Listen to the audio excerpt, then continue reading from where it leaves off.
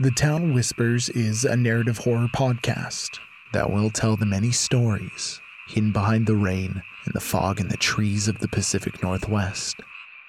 Now with 2 boys nearly dead and mangled, a small girl lost in the woods, a man who prowls the shadows, and a farmer whose brother's skin is presented in the fields, I must warn you, listener discretion is advised.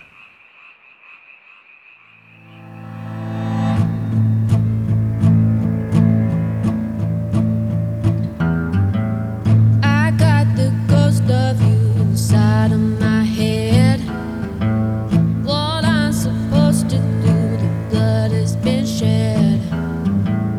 He got a dark past in a soul that's unfed.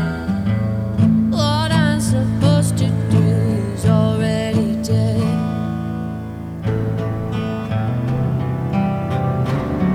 He's already dead. He's already dead. He's already dead. Oh, already dead.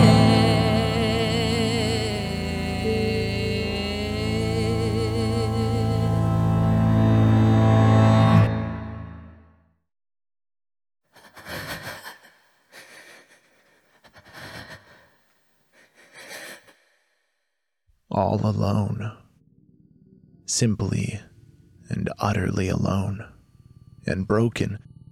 Sadness bleeding into madness, which then bled into rage before an earthquaking fist of futility and hopelessness struck Peggy hard in the chest, sending her back to that overwhelming sadness to start the cycle all over again.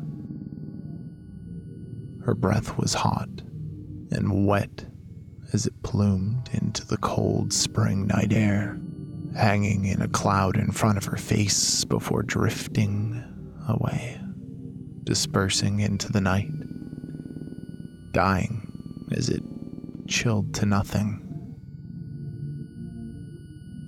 There in the night, in the woods, the deep, dark forest that nearly encircled all sides of the fort, try as she may, Peggy could not hold back the tears. Her sorrow was spurred by a mind of its own, demanding the freedom to express her pain. It exploded out of her in the only involuntary manner it could. The tears streaked down her cheeks, leaving frigid lines of tragedy marring her immovable and brave visage as a breeze slipped through the spaces between foliage in the dark forest. She choked back the sobs defiantly as they pushed with heaving gusts at the inside of her lungs and ribs, causing them to pop and strain in defiance. Glancing up at the moon, Peggy began to remember not so much the words of the man who had taught her how brave that white, opulent, celestial being was, but the sounds of the clips and movements of his tongue in between the vowels and consonants, as if she were suddenly able to divine the words between the words in a language that was revealed in the absence of sound. The moon, who didn't like to be watched despite all the pink and fleshy ants on Earth doing so each evening. The moon with a face so pale and beautiful yet so eager to dip below the horizon each morning to avoid any human-born reverence. The moon, who used her unmovable face to convey her courage despite her shy nature, and to reveal in the purest of lights the darkest edges of the world. The man who'd stepped out of the darkest corner of her room that evening when he'd taught her what it was to be brave and to face her fears by confronting it. That's what the sounds he'd made had conveyed, the message outward and obvious to her at the time.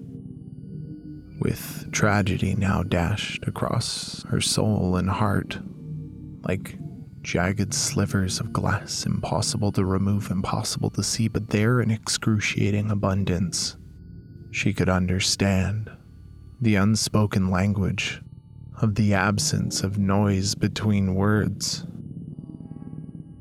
Peggy could read the pronunciations sounded by the extended and awkward pauses between sentences, the long, drawn-out breaths to count the measure and meter of his silent sentiments. Be ready, Peggy. You will be all alone. You will need to have the knowledge to lie to yourself, to fool yourself, to hide the fear in your own body away from your own heart. Tom will die. They'll all die. And soon, you shall as well. But be brave, Peggy, and patiently wait your turn.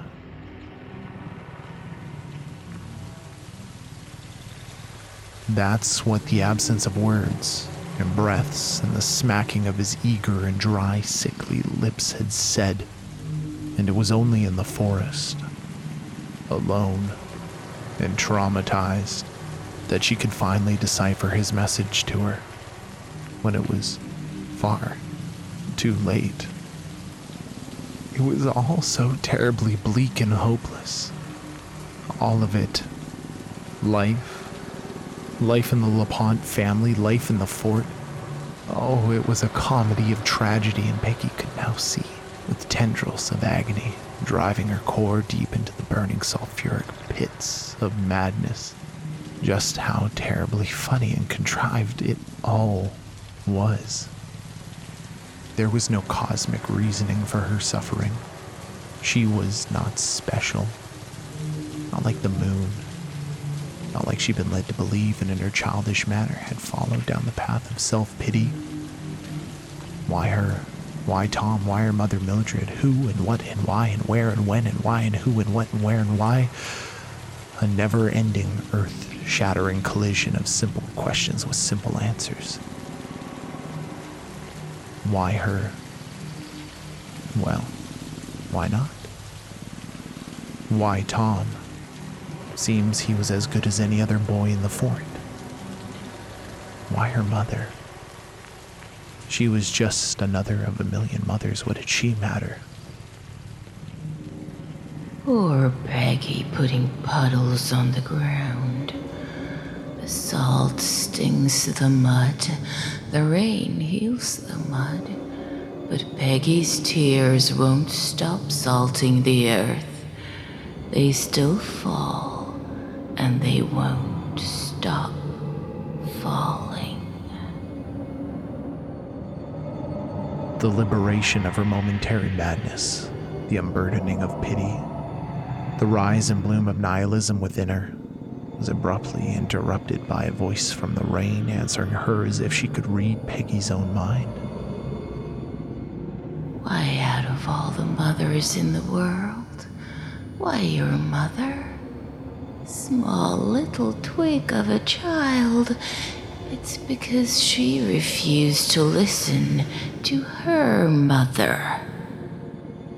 Why, Tom, out of all the boys in the fort, why has tragedy and pain followed him in one long, unending trail of devastation? The answer to that lives like a little mouse nestled in the answer to why you. Why you, Peggy? Because you are special. And because you are special, it had to be you. And because it had to be you, well, it had to be Tom.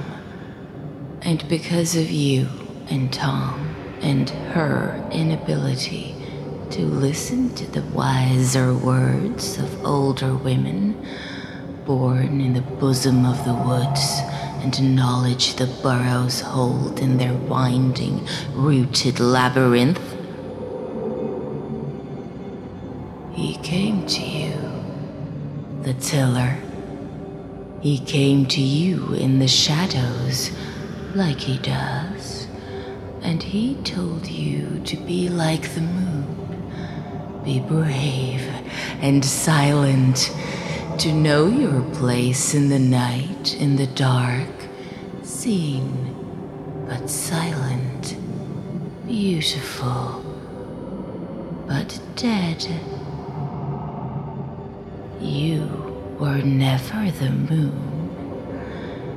You were never brave like the moon. You should not be silent like the moon, and you deserve to be heard, and heard loudly. One big rock, floating or falling perspective, watching from above or below.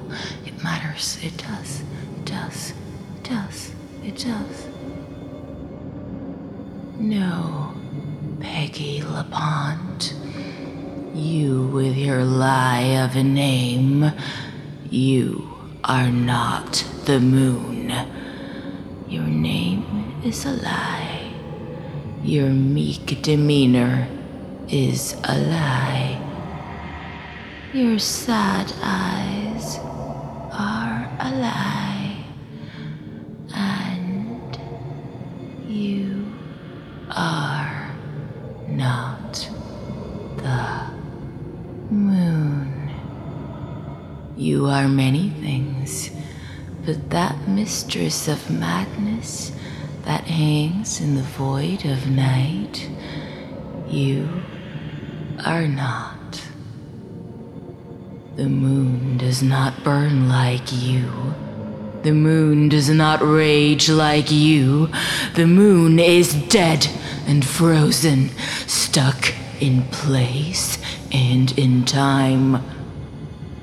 You burn with rage and frustration in a world that would use you as kindling to larger flames, which cast their long shadows. You, little Peggy, are the flame. You demand the kindling. You crackle and burn and burst with embers into the sky. You command the shadows and tell them which way to go, which way to dance, which way to sway. They have told you time and time again, little mouse inside of a mouse, inside of a mouse, inside of a mouse. They have told you time and time again that you are a faint whisper that tickles the ear. If they say it is so, then it is so. But I say otherwise, and you will say otherwise as well. I will teach you. My daughter could not, because she would not listen to my words and heed my lessons. But I am now free and gone from the stone and the walls and the doors hung on creaking, rusting hinges. I'm free and out in the air, in the woods, in the forest, and I will take you to Sanctum, and we will learn of each other, and I shall teach you of what they are. The long shadows, the long shadows, the long shadows. Yes, yes, yes. The long shadows.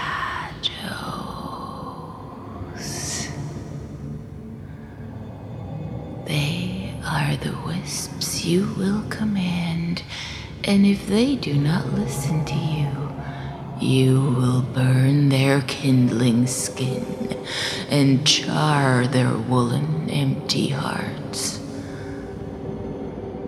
Let the love of your family and your theft of your joy and childhood be the bellows for your rage.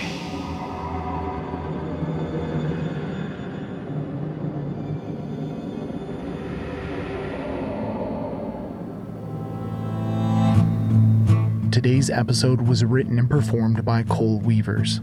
Sound production and editing by Matt Black. Our theme song is by the ever-wonderful Charlie P.S.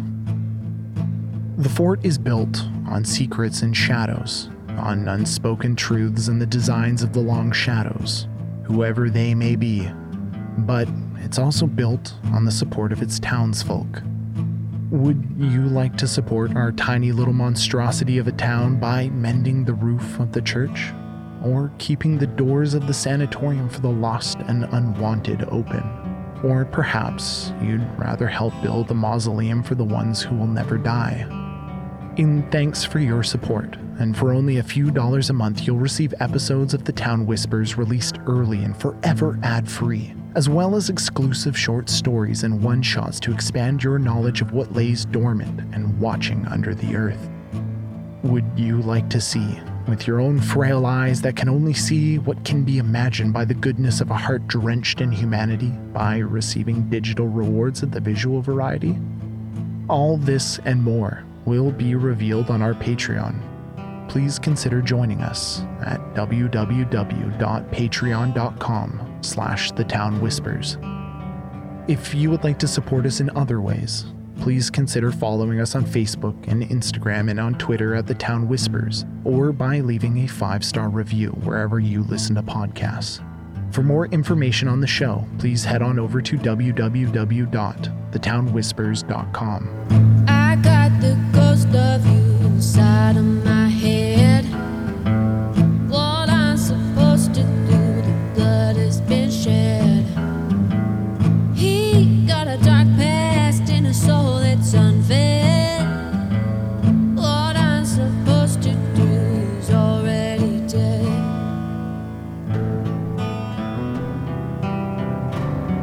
He is already dead. He's already dead.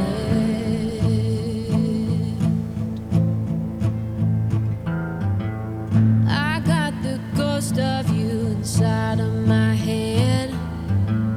What I'm supposed to do, you burned up bridges. I'm the one with the loaded gun and the I see in red.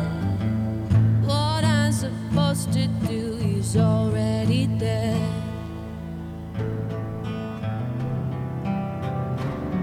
He's